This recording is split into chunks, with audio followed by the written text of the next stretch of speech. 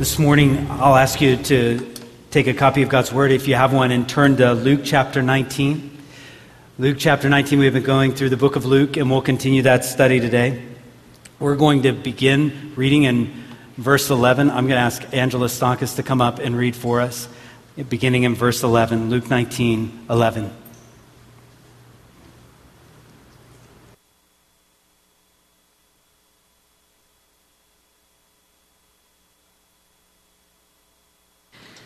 As they heard these things, he proceeded to tell a parable.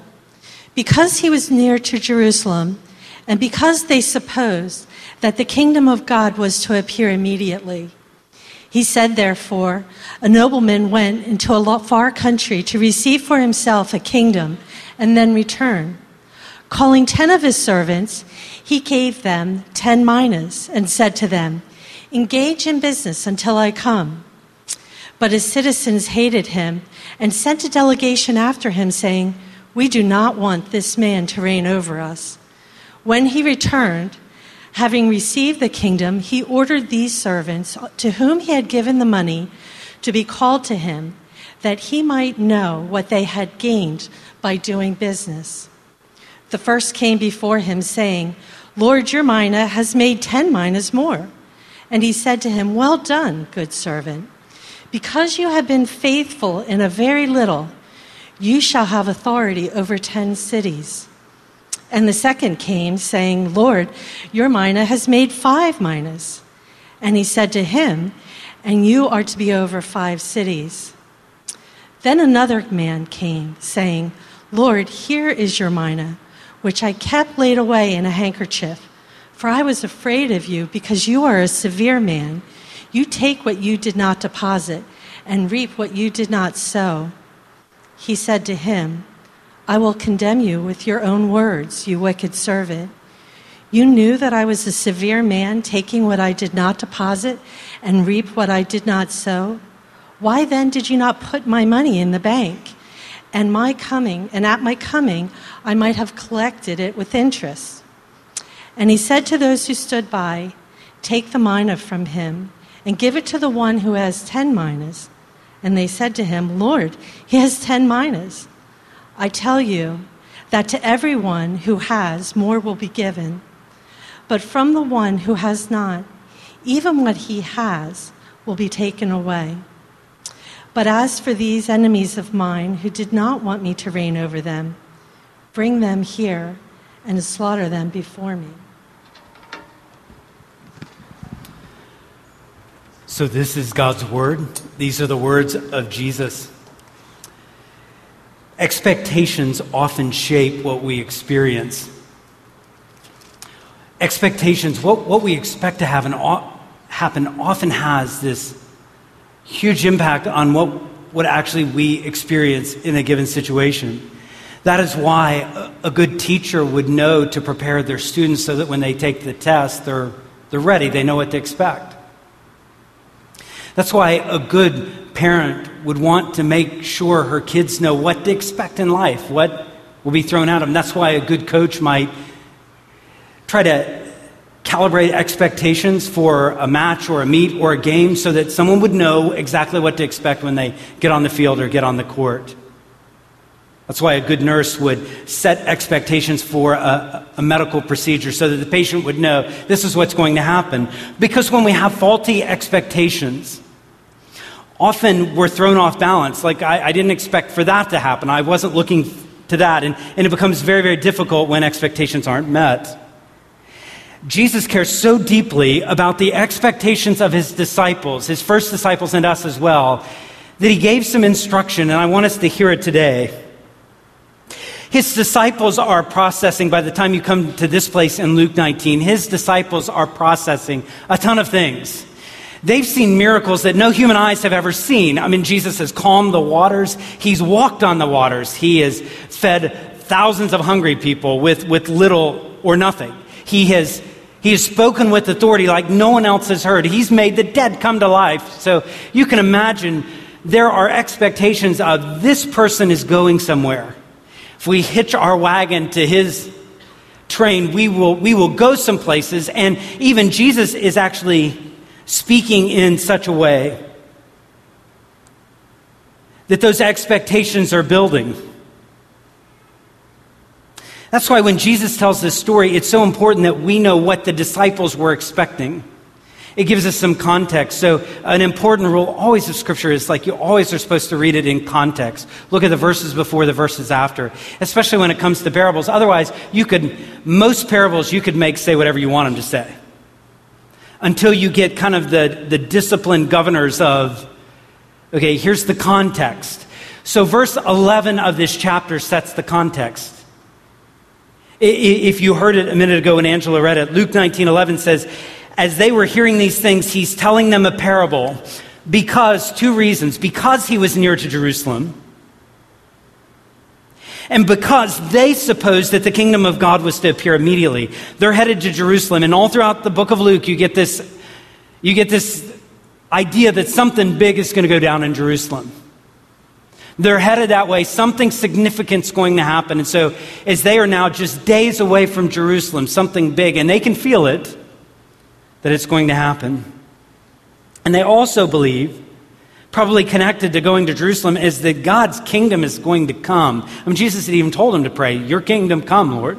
They expect it to happen, and their idea of God's kingdom coming is going to be very different than when it actually comes. But they are hyped up, ready for the kingdom of God to appear.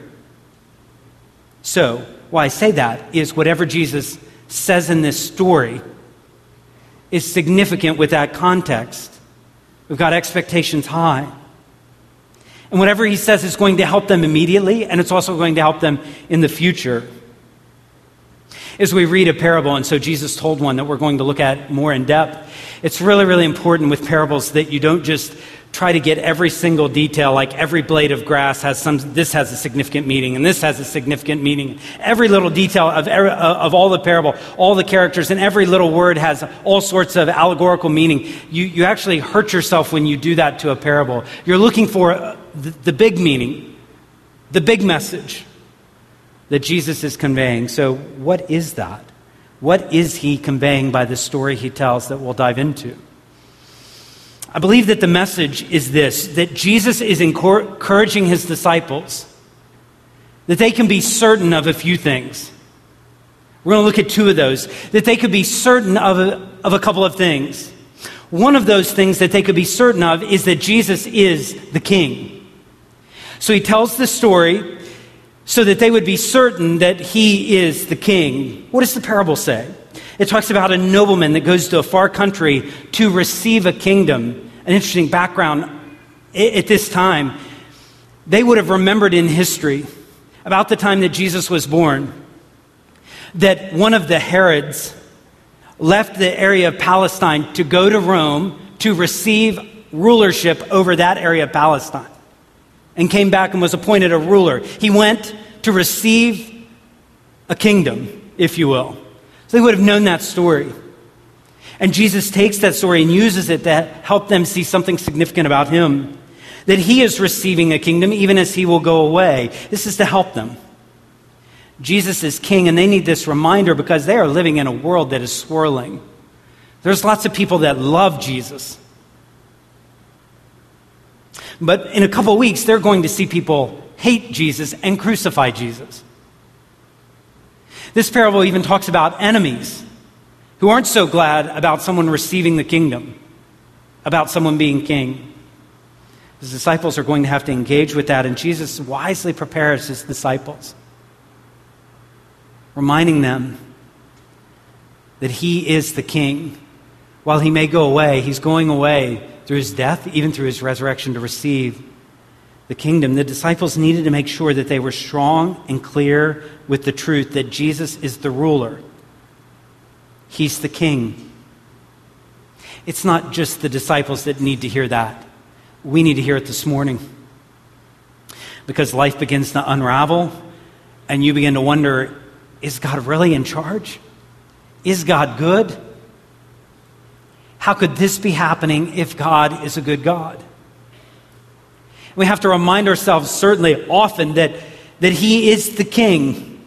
I remember just a mile or so up the road going to Christiana Hospital, I don't know, maybe 4 or 5 years ago. And I was visiting someone in the hospital that probably been a Christian 6 decades, I would guess. Church most of their life. And I'm so glad. I was glad for the honesty and glad for the transparency, so it wasn't any sort of bravado of like, well, I'm just trusting in Jesus, everything's good. As the person told me what they were experiencing, they said, Pastor, can you pray? Because I'm doubting things that I've been confident of for years. But everything that's going on in my body and with the medicine, it's making me doubt things that I feel like I've been certain of for years. And so none of us are immune. None of us are exempt from having our world spin in such a way where we need the reminder. Just like these disciples will need the reminder when Judas betrays and when their Savior is up on a cross, hanging, executed as an ordinary criminal. They need a reminder that he is the King. This is a big deal in Scripture that we're confident the followers of Jesus recognize. I mean, we don't talk about Jesus being king a ton. We probably should talk about it more. Because Peter, when he's preaching that first sermon in Acts chapter 2, that first Christian sermon, this is what he says. This Jesus God has raised up. So by the resurrection, it's clear to all for now, forever, that Jesus is the King. He's exalted at the right hand of God. This is what Peter preached. And so let all the house of Israel therefore know for certain that God has made Jesus both Lord and Christ, this one whom you've crucified. So Paul would even talk like this when Paul delivered this sermon in Athens. He would say this in Acts 17. God has fixed the day on which he will judge the world in righteousness by a man who is Jesus, whom he has appointed, and of this he has given assurance to all of us by raising him from the dead. Or the passage in Philippians 2 where it talks about Jesus being obedient to death, even to death on the cross. And because of that, God has highly exalted him and given him a name which is above every other name, that at the name of Jesus every knee will bow and every tongue will confess that Jesus is Lord, to the glory of God the Father. Jesus is King, and it comes up again and again and again. Hebrews 1:8, the writer of Hebrews says, but of Jesus, Scripture says, your throne, O God, is forever and ever. Or 1 Corinthians 15, Paul says, for he must reign until he has put all his enemies under his feet. Jesus is the King. And because of that, there are 2 ways to live. There's a way to live not recognizing Jesus as King. There's a way to live doing things your own way, rejecting the ruler, running your life your own way. Or there's another way to live, and that is submitting to Jesus as your ruler, relying on Jesus' death and resurrection. When you do that, you receive forgiveness from God. You're given eternal life.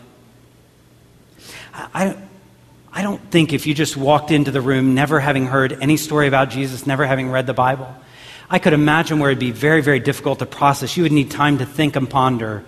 Okay, that guy is telling me Jesus is the King. I need time he's the King of the universe. I need time to think through this. But I just want to make sure that you take Jesus seriously when he makes that claim. I want you to realize the core to Christianity is not just like people trying to be better people. It's not as if Christianity is just one of those religions and you just kind of pick which one works for you for a while. Christianity makes some different claims, and right at the top of that is that Jesus is our King. And the disciples will need that to grind out the next days and weeks and months and years. Jesus is King. He's crafted this story to help us realize, okay, a nobleman goes off, receives the kingdom. There's a second thing that Jesus wants us to be certain of, and that is not just that Jesus is the King, but also that Jesus will return.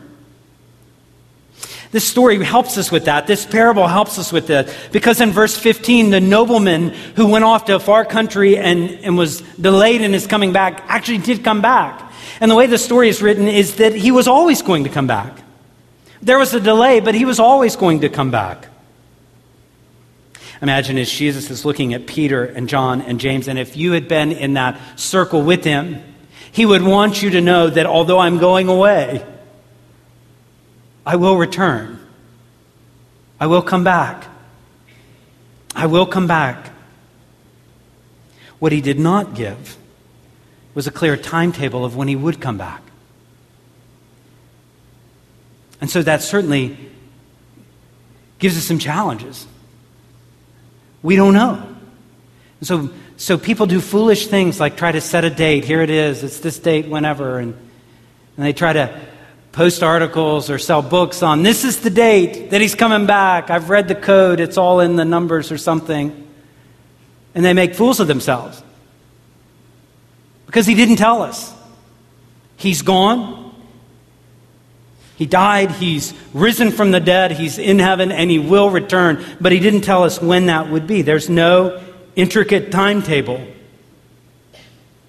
So what happens? That's not an easy place for the followers of Jesus to be in. What happens to us while we wait? Well, we worry at times. We fear. We wonder, did I get this right? The first followers of Jesus would have experienced the same thing. Did I miss something? I remember when I was in college, so that's pre-cell phone days. That's like when Martin Van Buren was president, right? Ancient times ago, back when I was in college. I remember going home some weekend. So I went to college in Florida and I lived in Georgia. And I remember sometimes you'd be able to catch a ride with someone that was going home, and maybe they could drop you off in Atlanta, and my parents would come up and drive and meet us in Atlanta.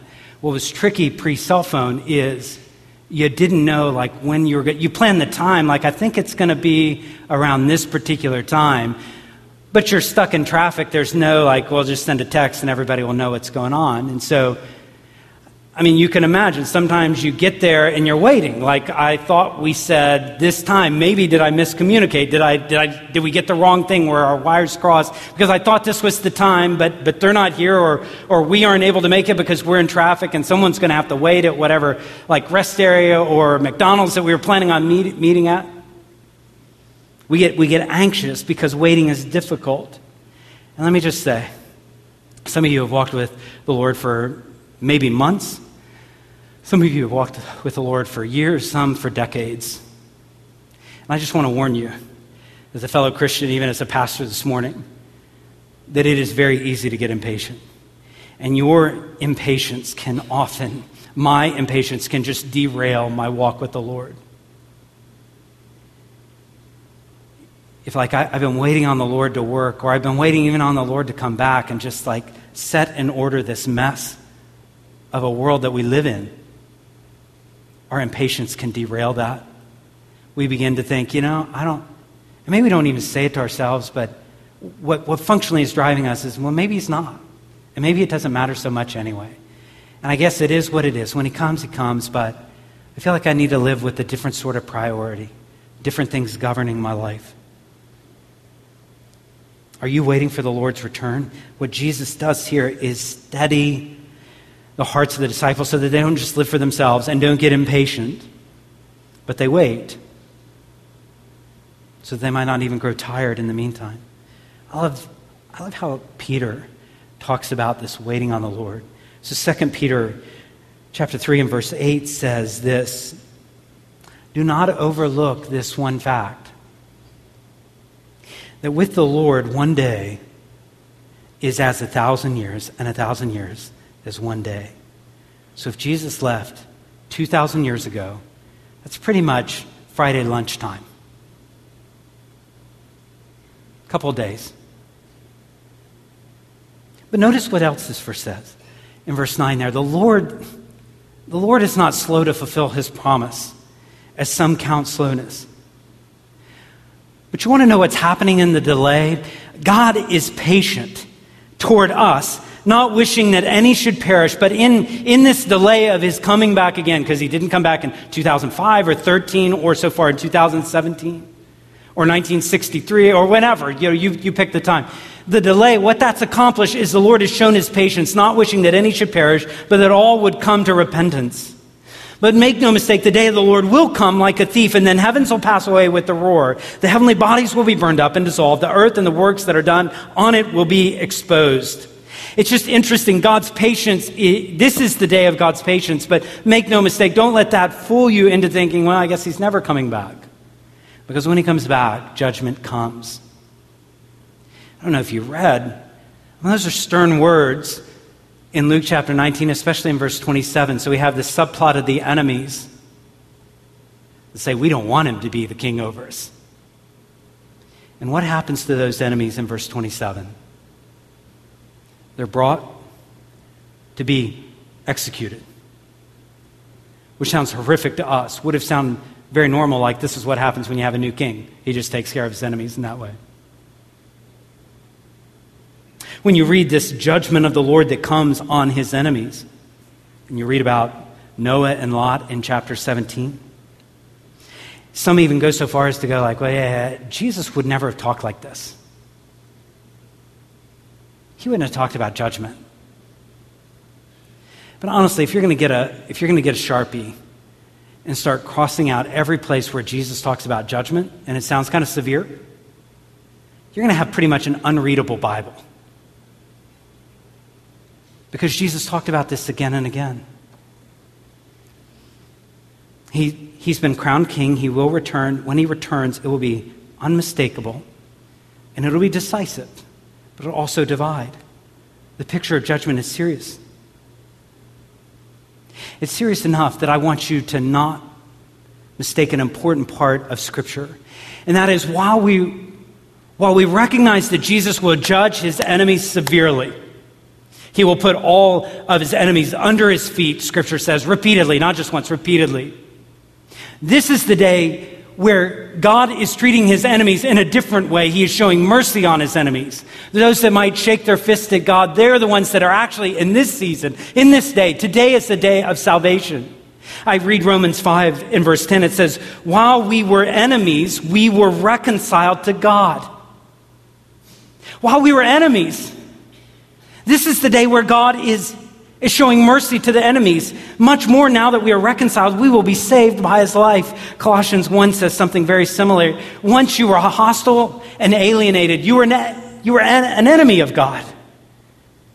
But he has reconciled you now in the body of his flesh by his death. Don't minimize what Jesus is saying. Today is the day of grace, so trust him today. Trust in him. Don't choose. Why would we ever choose to face God as an enemy when today is the day of mercy, where God is turning enemies into his sons and his daughters, into his friends, into his family? Why would you say, I don't have time for that? Don't be like those who didn't want the king to reign over them. Trust in what Jesus has done on the cross to reconcile you to God. So you have these two things that Jesus wants us to be certain of. He's the king, and he will return. But in light of that, what should we do? And I think what Jesus does with these two certainties, lays the foundation. Jesus then will lead his disciples to have one priority. In light of Jesus being the king and returning, his disciples ought to have one priority. So what's the priority? Well, let's go back to the parable. In verse 13, this is the priority. He calls the 10 of his servants to come to him, and he gives them 10 minas, and he says to them, engage in business till I come. That's the priority for the servants. Some translations even say, put your money to work. So he's given them a mina, which is about 3 months of wages. He says, go put it to work. And when he returned, he received a kingdom, and he ordered the servants to give an account. What'd you do with what I gave you? What did you do with what I gave you? The first comes in and says, Lord, your mina, notice even the humility about this. It's still the Lord's gifts, right? Your mina has made 10 more. It's not like, well, I was really hustling. I made 10 more for you. It's like it was all yours to begin with. And 10 more. The next comes in. The mina you gave me, I made 5 more. And there's rewards for that. One gets 10 cities, one gets 5 cities. Another comes and says, I I thought you were a mean guy. I didn't want to deal with that. So just wrapped it up, put it away. And that one gets called the wicked servant. Like you could have put it in the bank. They get like 0.00002 interest, but you would have gotten something. But you chose to not do anything with what I'd given you. Begins to, take this one from him, give it to the one who has 10. So what is the priority? He's leading his disciples to one priority, and you saw it there. It is for us to maximize what we've been given in service of the King. That's the priority. To take what you've been given, to maximize it. Not for you, not for me, but for the King. We understand this. I mean, if anybody should understand this, those who live in northern Delaware should understand what it means to take someone else's money and to care for that well and steward that well so that other people make money. And just drive down to Wilmington and see every bank kind of that's dotting the skyline. They know they're good at this. They're good at this, of taking money, investing in such a way where more money is made. So we can process this. We've been entrusted with something that is not ours, and we've been given a gift and an honor to take something with what we've been given and to use the energy and the competency, the skills, the talents we have to maximize it. Faithfulness is expected. Faithfulness is rewarded. Engage in business till I come. What does Jesus want us to engage in?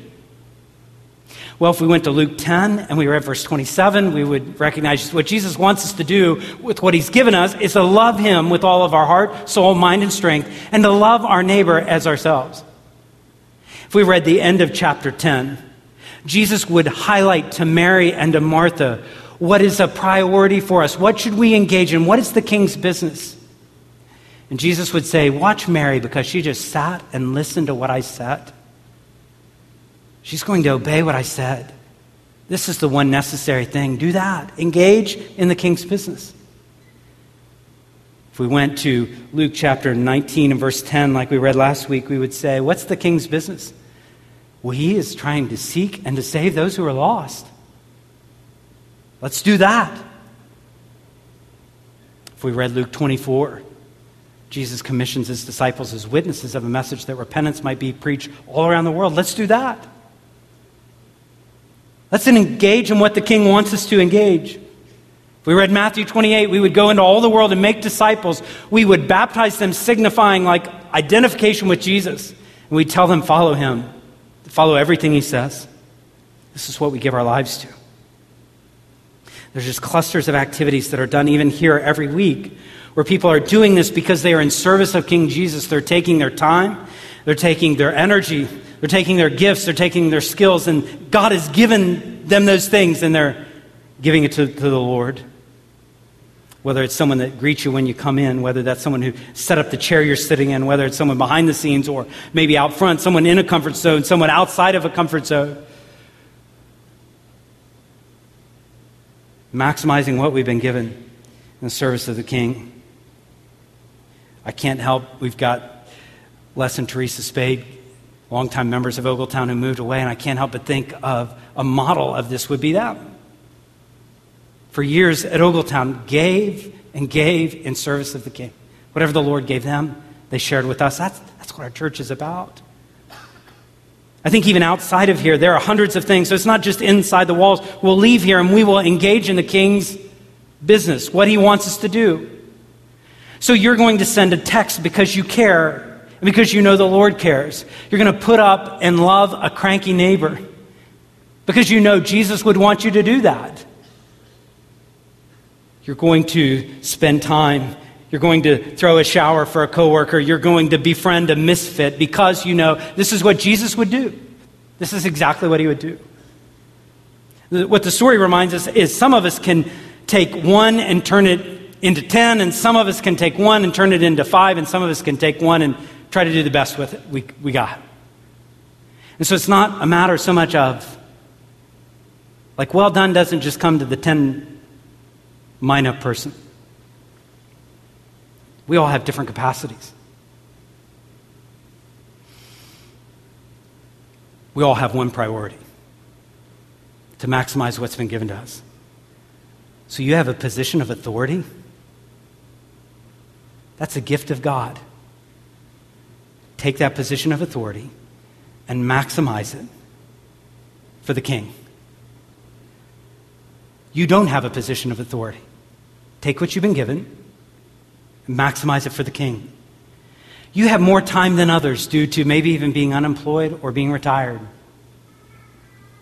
Take what you have, that precious commodity of time, and use it for the king. You have a good amount of cash. You have more cash than most people do in the world. Take that and use it for the king. You have a car, you have a house.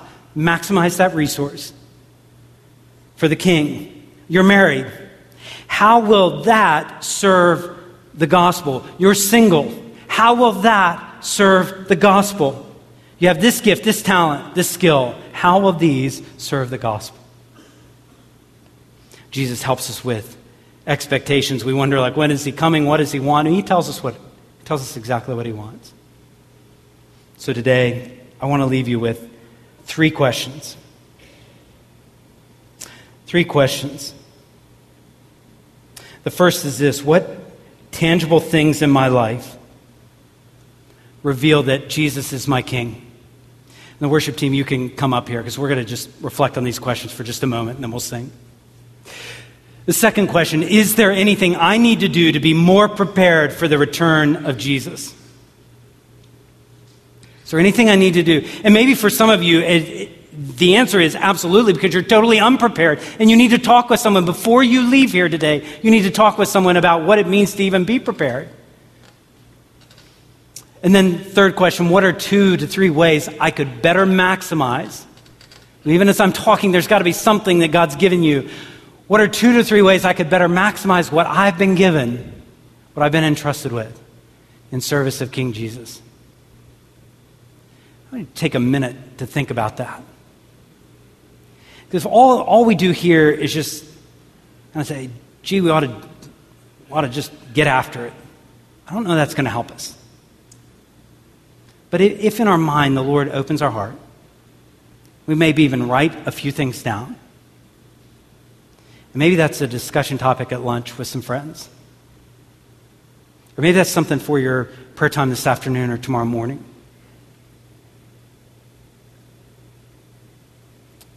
Let's take a moment to think about those. And then I want to lead us in prayer.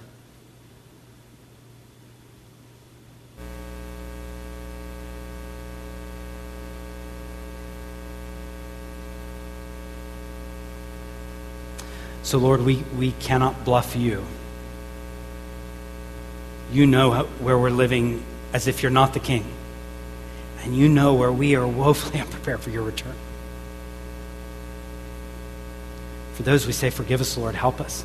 Help us get clarity on the fact that you are the king and you will return. And for all of us today, help us not get overwhelmed by life, but actually see what you've given us as a gift that we're to steward. Help us maximize those things. In the end, it's not that we would get all glory, it's that you would. So we ask all these prayers in your name. Amen.